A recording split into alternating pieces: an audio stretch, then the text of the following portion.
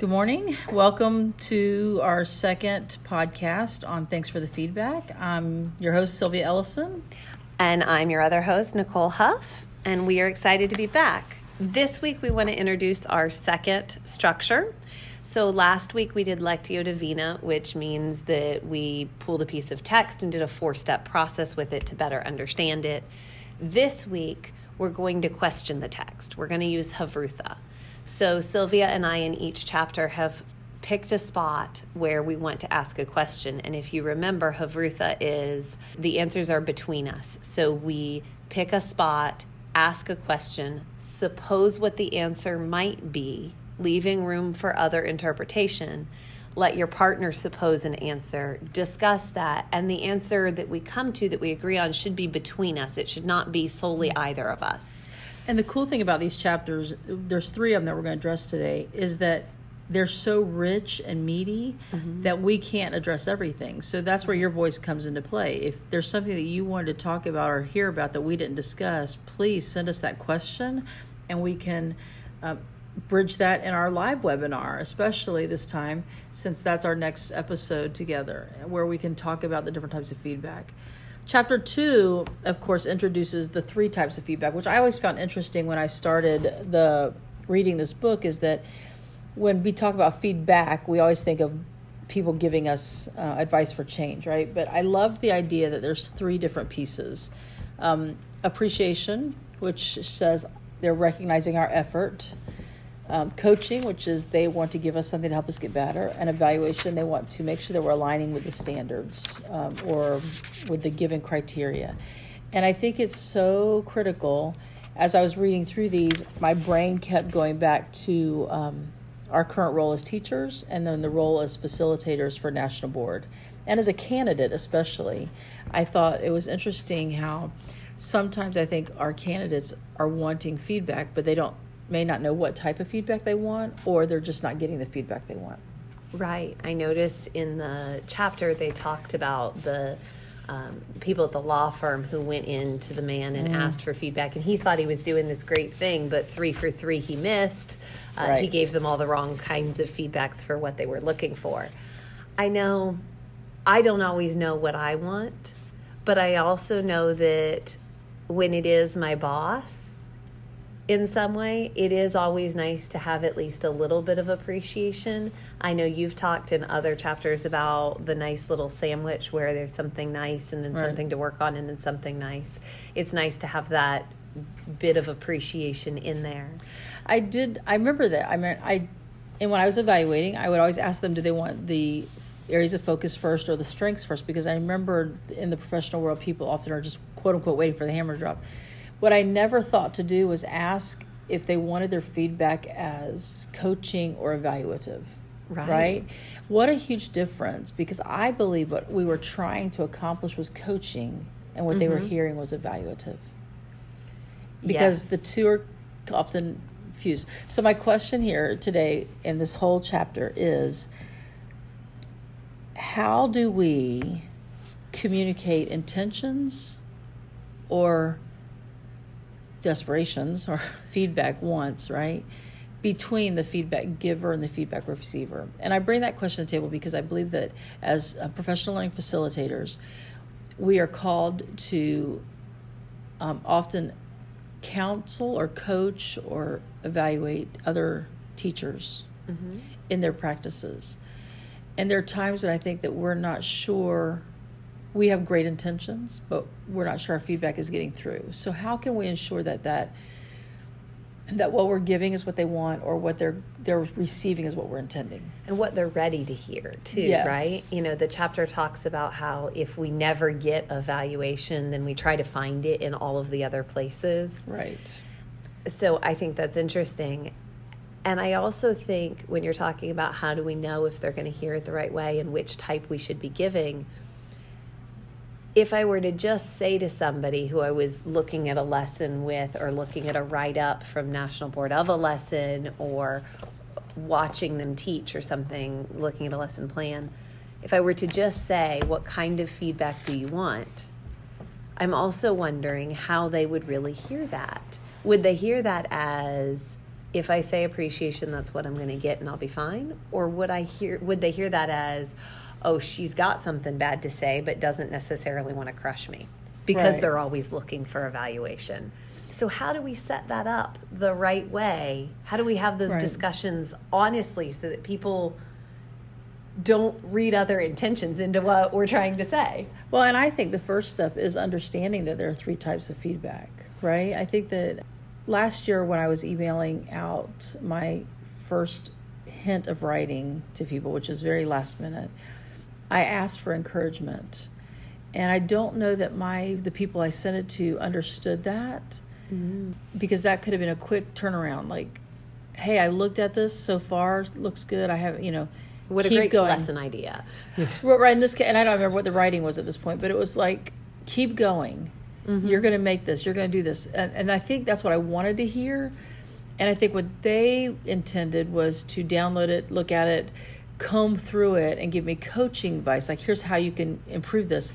And I think that was misinterpreted only because when you don't know that there's 3 types of feedback, and I'm looking for appreciation, right, then it's hard to give the feedback back that I wanted. And it's not a bad thing. I think at the time it was a learning experience, right? So I'm wondering, I think the first step to improving that kind of feedback is we all need to be aware of the types of feedback there are. Yeah. If we're aware of the types on the giving and receiving end, then we're more likely to hit the mark. Maybe we need to start before there's ever any writing, before there's ever any observation, okay, so we're going to enter into this together, and we sort of need this mutual contract and agreement. Let's talk about, there are 3 types of feedback we may get through this process if we're doing this together. We're both going to give it to each other, because you're going to tell me how good I am of a mentor through a lot of different ways, through me reading your face, through if you keep coming back to me. And then there's certain things, certain practices we go through life that demand a certain type of feedback. When you're observed by your administration, you are being evaluated. You are. The difference, I think, there is you could ask for coaching in addition to the evaluation. We just have to be able to separate the two. I think when we meet face-to-face, that's the coaching part. The data you receive at the end, that's the evaluation part. And I think we have to separate the two. They're not going to tell you about your evaluation when they're talking about coaching. Right. And the interesting thing is, in this book, in this chapter, it talked about, on page 36, it talked about needing appreciation, needing coaching, needing evaluation, and needing all 3. And that for the employee satisfaction and the high retention and the high productivity, we also needed to separate all 3 kinds. Appreciation needs to be spread throughout, but that people need to know how they're doing evaluatively, and that conversation has to be separate from coaching. And then throughout this chapter and in the next one, I also felt like it talked about how you got the evaluation and said something in the moment, but then really wished you could go back and be like, these are the things I needed to ask or needed to say, because we need that processing time. So can we do that? Yeah, that's what I'm wondering is, can we have the evaluation first and then in some way, not necessarily from the rubric observation and all of that, but can there be some form of evaluation first? This is what I've seen so far this year. This is what I know going in. Right. So that I have time to process that and know what questions to be able to ask to get good coaching that I can hear and receive. Mm-hmm. And in addition to that, along the way, I think it's nice when leaders, either the person giving the feedback, either be an administrator or a coach, acknowledges the effort that people are putting in. Because I do believe that teachers, employees, students, for the most part, want to do a good job. And you have to kind of go into this line of work with that mentality, right? And I think if we do that, then we can start that process of, I see the effort you're putting in today. You're not unnoticed. That's like, I think it was actually you on Twitter that liked something I saw this weekend.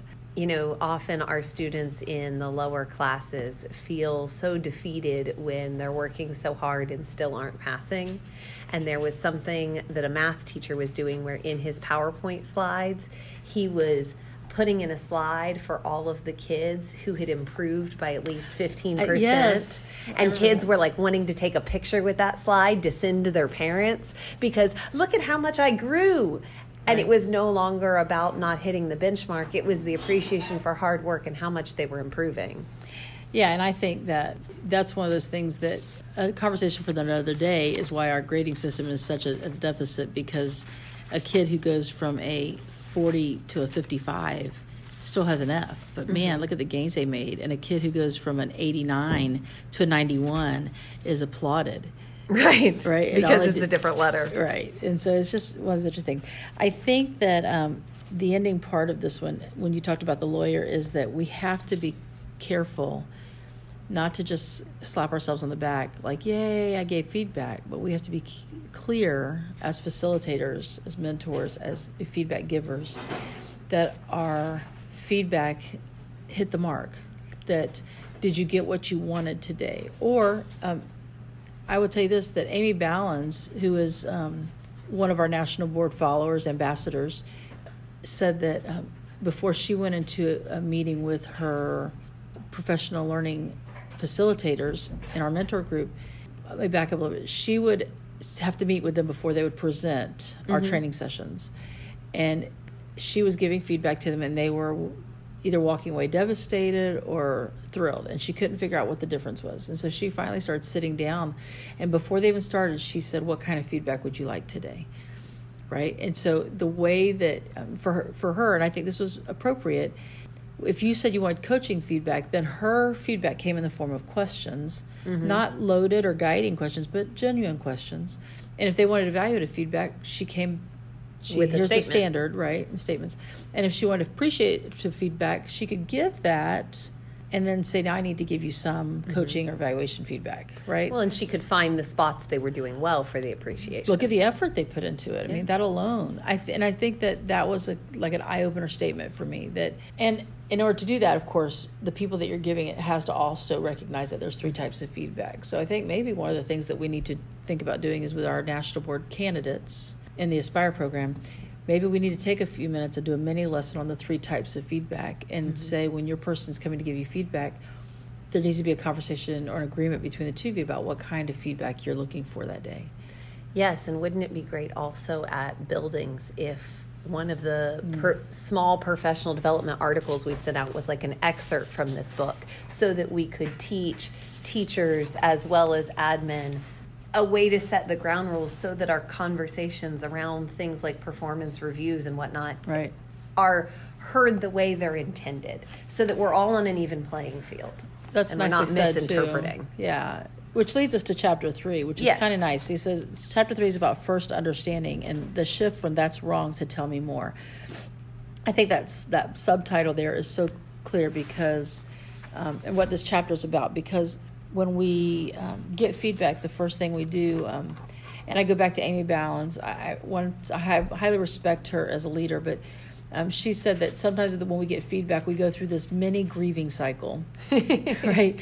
No, that's wrong. Oh my gosh, I'm angry. Now I'm depressed. Then, we finally get around to, okay, now what was really in there, right? Where's the pony? Where's the kernel of truth? Yes. And the problem is a lot of times people stop at one of the first stages without realizing they have to get through the whole cycle, which is what I appreciate about when she said that, because that was an eye-opener for me. Like, am I stopping too early to get the truth out of this feedback?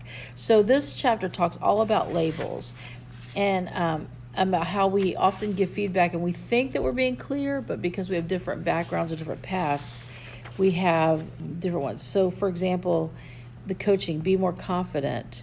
What was heard was that I don't give the impression that I know when things are working or not. What was meant was have the confidence to say you don't know when you don't know. Or have the confidence to recognize and own that it's working right. This is my area of expertise. This is not my area of expertise. Correct. And it's okay to have both of those. Right. So my question for this chapter, and I feel like I'm hogging the question, so I'll give you the next chapter, but my question for this is how do we, as givers and receivers, recognize and deal with labels? So when somebody gives us feedback, how do we get to that kernel? How do we go through the grieving cycle and get to that kernel so that we can move from the subtitle alone, which is that's wrong, and we get to tell me more. So what do you think, what are you going to do, or what do you think a good answer is? Well, I guess for me, the first step is recognizing that the cycle exists and that I have to get through that, right? Mm-hmm. I think the second thing, I need to assume positive intent on the part of my feedback giver. If somebody, and I think this is going to come up later, if I know the person who's giving me feedback and I trust that person, I always assume positive intent.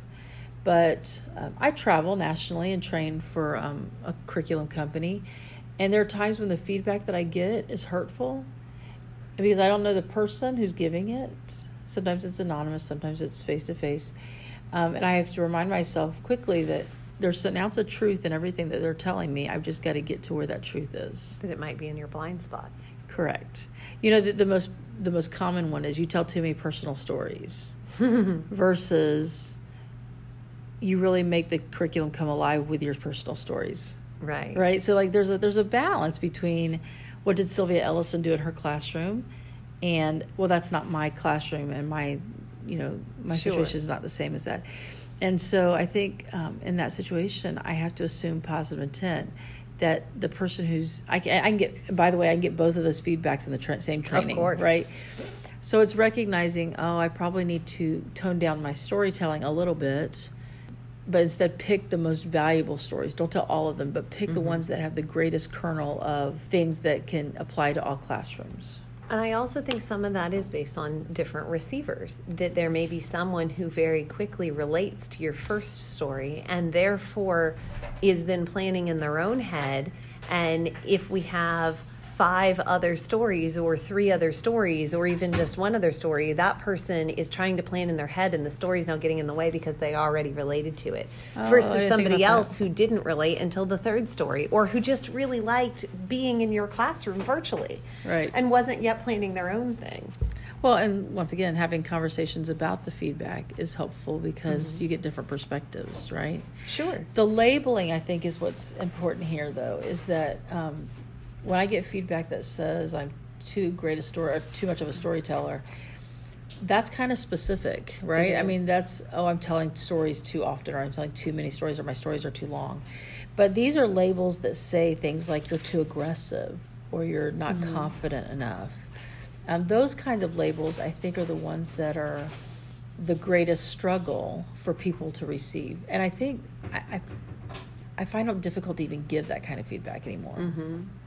Well, and that's kind of where I wanted to talk a little too about potentially an answer is with any of the labels.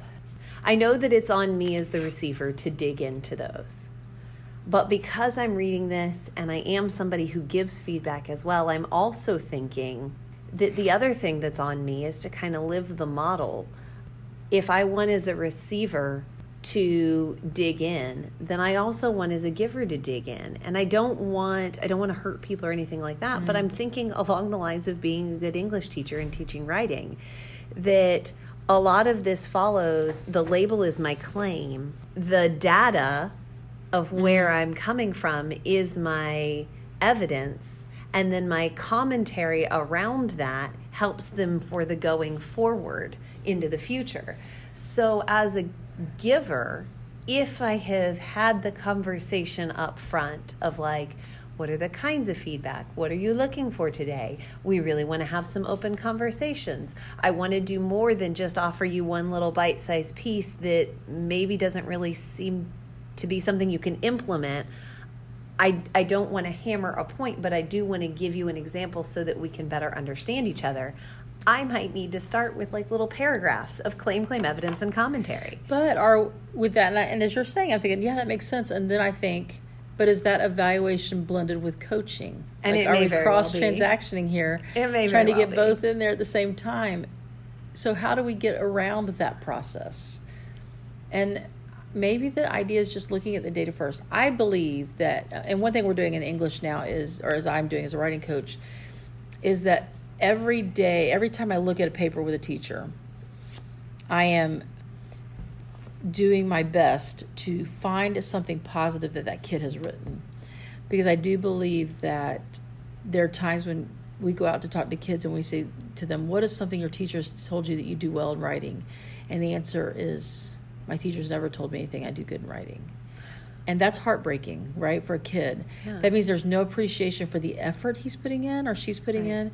There's not even a kernel of good stuff in there. So it's interesting as I'm reading through stacks of papers that I can find something good in every paper. And so in my pen, I write that down on the paper, even if the teacher does not. I go ahead and write that. You. But I never put any scores on the paper. I put those on a Post-it note so the teacher can take them off, or the teacher can write them, or teacher can do whatever they want with them. But I do want that kid to know, man, this sentence right here is powerful. And that's how I learned to write. Not necessarily with the positive feedback, but by, as I was reading, finding things that I liked and then emulating that.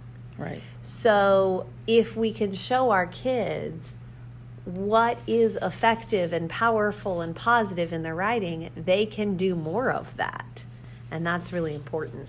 And I think that they say this in here, we've got to make sure that we don't confuse data and interpretation. Yes. Which is evidence and commentary. The claim then becomes our interpretation as well. And so maybe the idea is that we could even say, what I'm thinking is this, but I want to explain that. Like, what I'm thinking in your writing here is that it's missing something, but I'm not sure what it's missing. So let me talk about what I see, and let's see if we can figure out what's missing, as opposed to this is weak writing. That's a really nice way of phrasing that, because that's you giving them the data without being like, this is my point, and here's why I know it's true, and I'm going to hammer it to you. Which, as I was saying that it would be nice to give the claim, that I can hear that as a receiver, I might take that as like, oh God, there's more, and shrivel up. Versus the way you approached that conversation was, I want to talk through this, and this is what I've seen and where I think I'm going, so that it's a much more open conversation and something I can hear. What's interesting is I was just looking back at this. I am very bad about missing the forest for the trees, right? I'll get caught up in the little things and miss in books, especially the title of the activity, or I'll miss the title of things. Mm-hmm. And then I think on page 57, I saw the looking back label looking forward, and I was reading that graphic. And the same graphic is on page 60, and I thought, oh, good, they're just giving different ones, right? Mm-hmm. Oh, I missed the idea that, coaching is at the top of that box on page 57, and evaluation is at the top of the box on page 60. So I think, what did you observe about me, about the world, about this? What's your advice? Compared to what is the criteria you use versus what are the consequences. So I think that's an interesting part too, is if I'm going to look at your writing, maybe for National Board, am I looking at it with the idea of the criteria? Mm-hmm. Or am I looking at it for my observations, right? If I'm observing, like in here, so if we set the ground rules first, this feedback is going to be coaching, this feedback is going to be evaluation, that also helps. Correct. Because it's what we've seen and talked through versus against a standard. Which means that if I'm really good at evaluating, I might have to say, I'm really good at evaluating. So if we want coaching, I think you need to go see Nicole, because Nicole is so much better at coaching. Maybe we can switch out people and or maybe do this. Have different experts. You could have different experts, right? Or recognize as a giver, my own strengths. Like, I'm really good at evaluative feedback. Is it okay if I base your writing against what I see in the criteria? Sure. And then as National Board facilitators, professional facilitators, we need to recognize that at the beginning stages, maybe they need more appreciation and coaching. Sure. And when we get to the editing phase is when we do the evaluation piece. I think Sabrina's really good at that. Oh, no. Because when you sit down with her at the final and when you're trimming everything back, that's really evaluative, and she's good at telling you that you don't need this, or this right here you need to say in less words. And especially when I use the word that all the time, she's cut 15 that's out of mine, because why are you saying that word all the time? You don't need it. And I have a very brief story that's actually going to move us from this and into our next one in chapter 4 with our blind spots, and that's my mother and National Board years and years ago. She was helping someone work through National Board.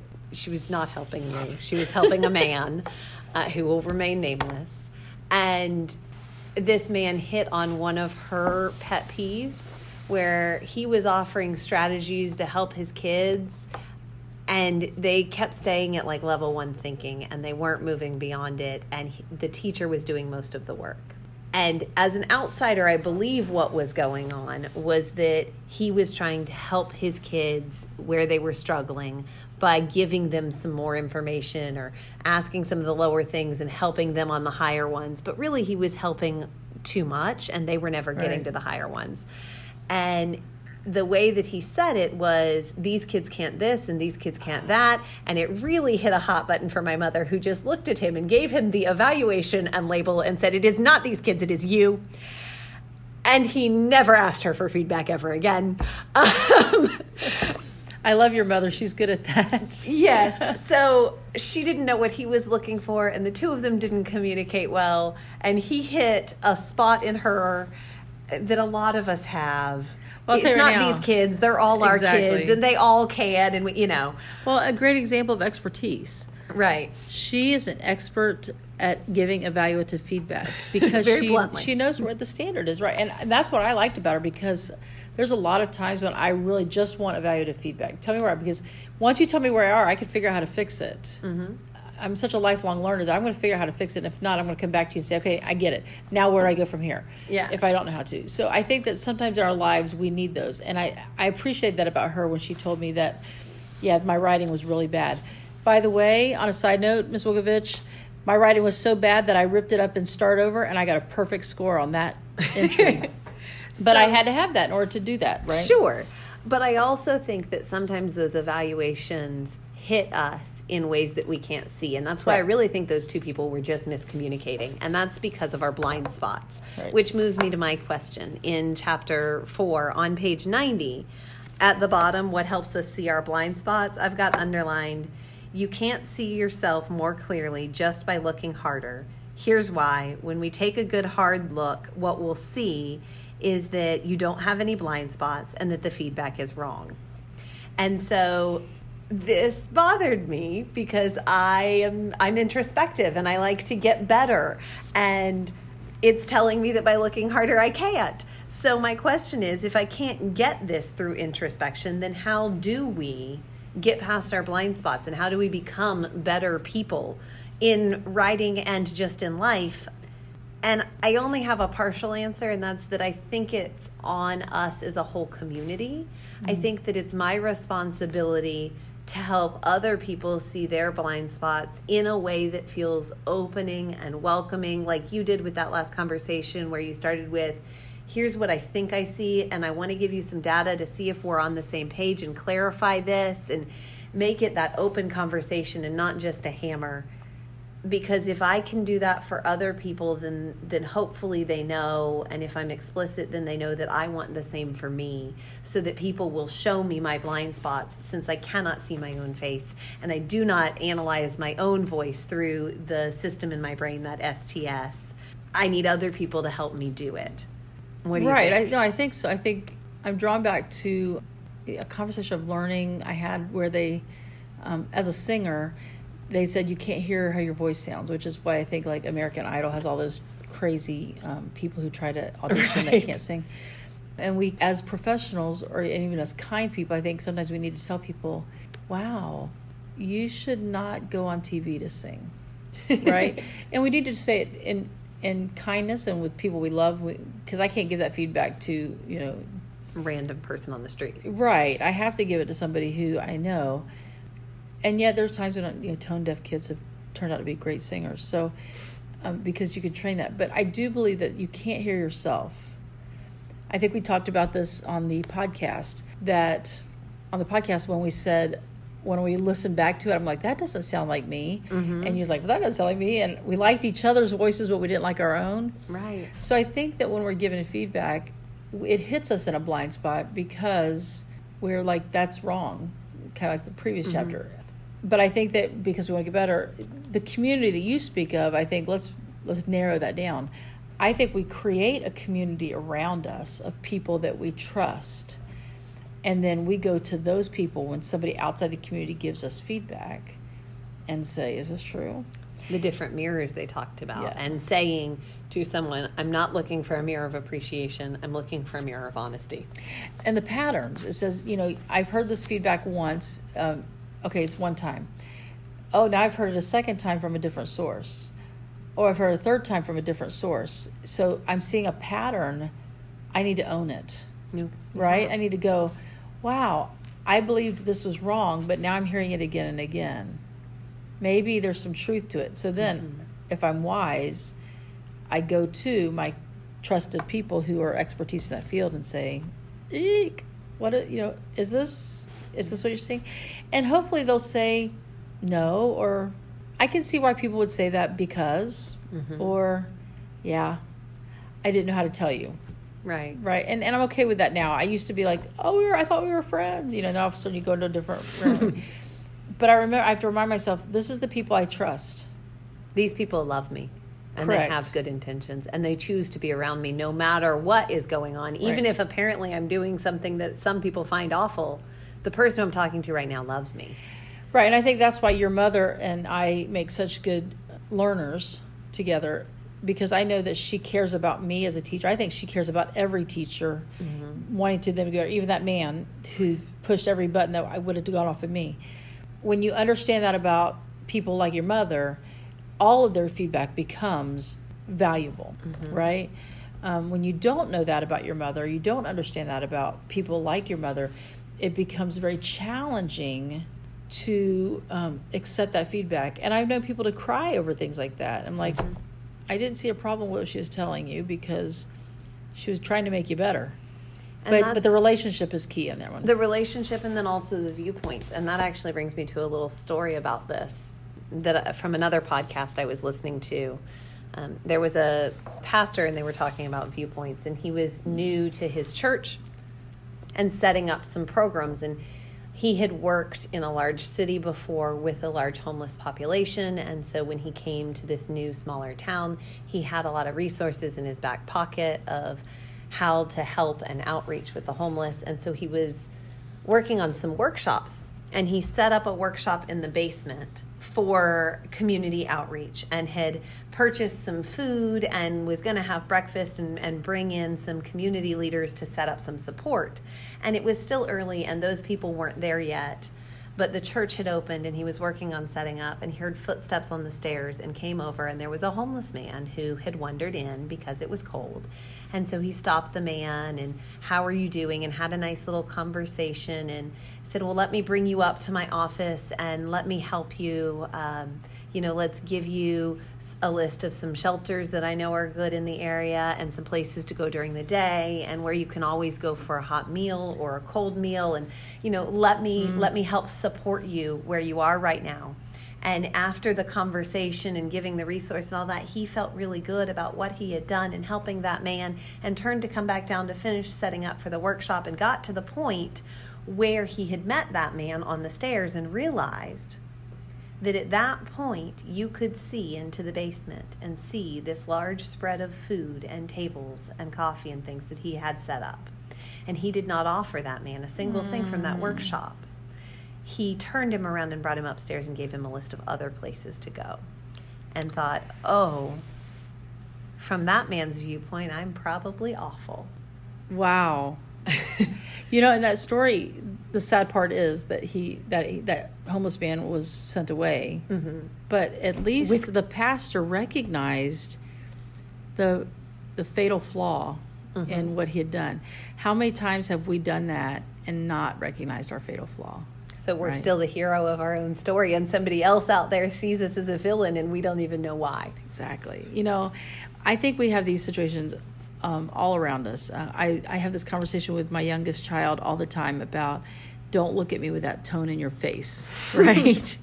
Like, I know that you don't want to do this, but you got to. She goes, Mom, I didn't say anything. And I'm like, your face spoke volumes, right? Granted, she's 11, and she doesn't know. And she's trapped inside her own head. She is. She can't see her face. Right. It's a blind spot for her. And I think some of us, I was in college many years ago, and somebody saw me driving along the road trying to come home. And they're like, Sylvia, you look like you were angry at the world. And I remembered the driving thinking I wasn't angry at all.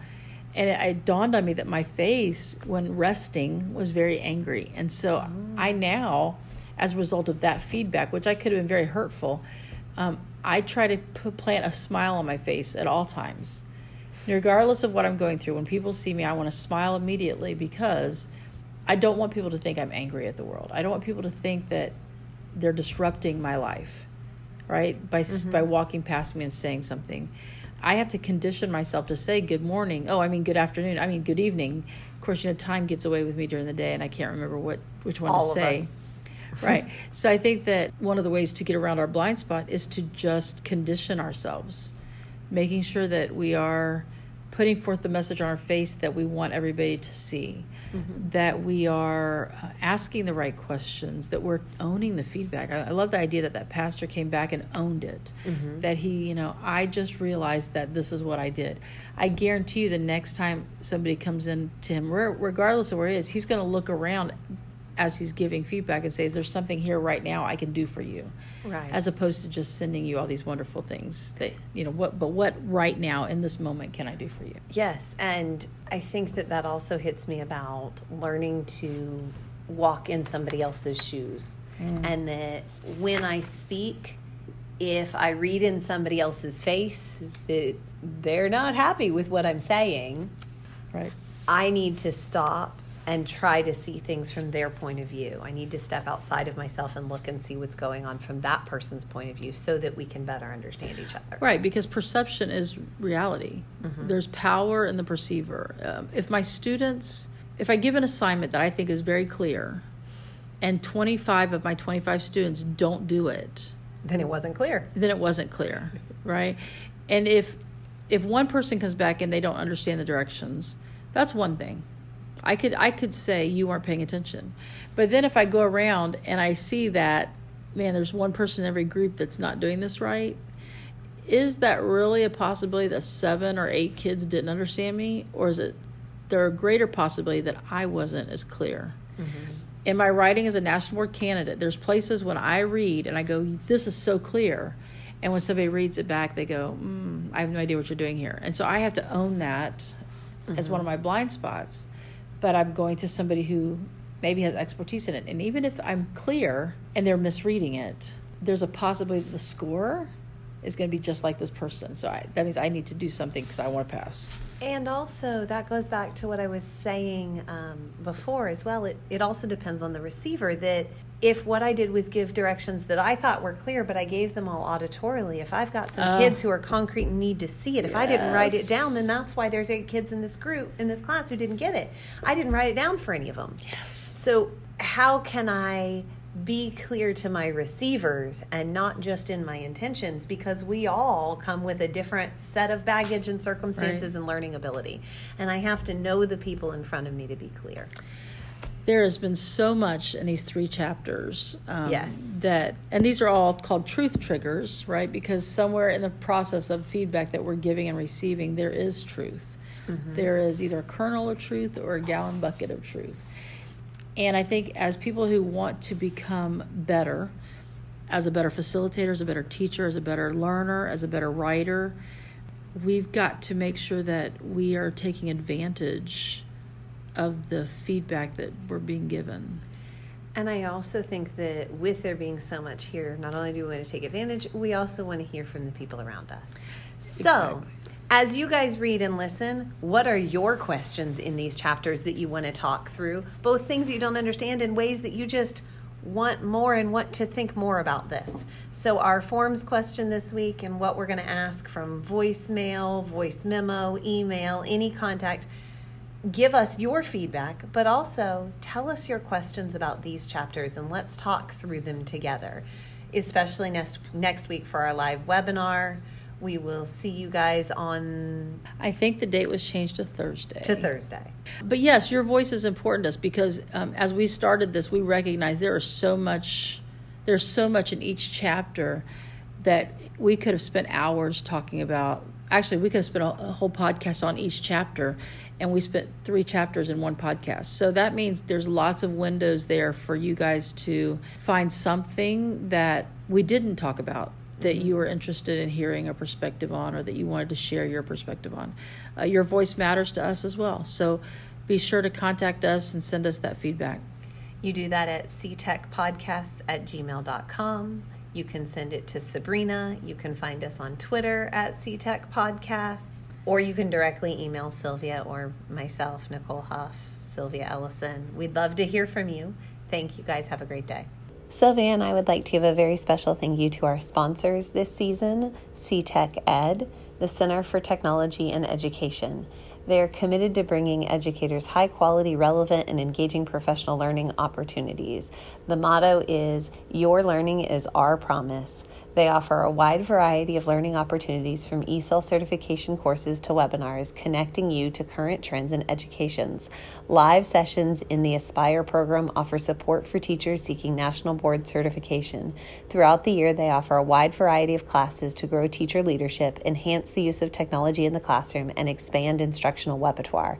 Check them out at cteched.org or contact them at info@cteched.com. Thank you.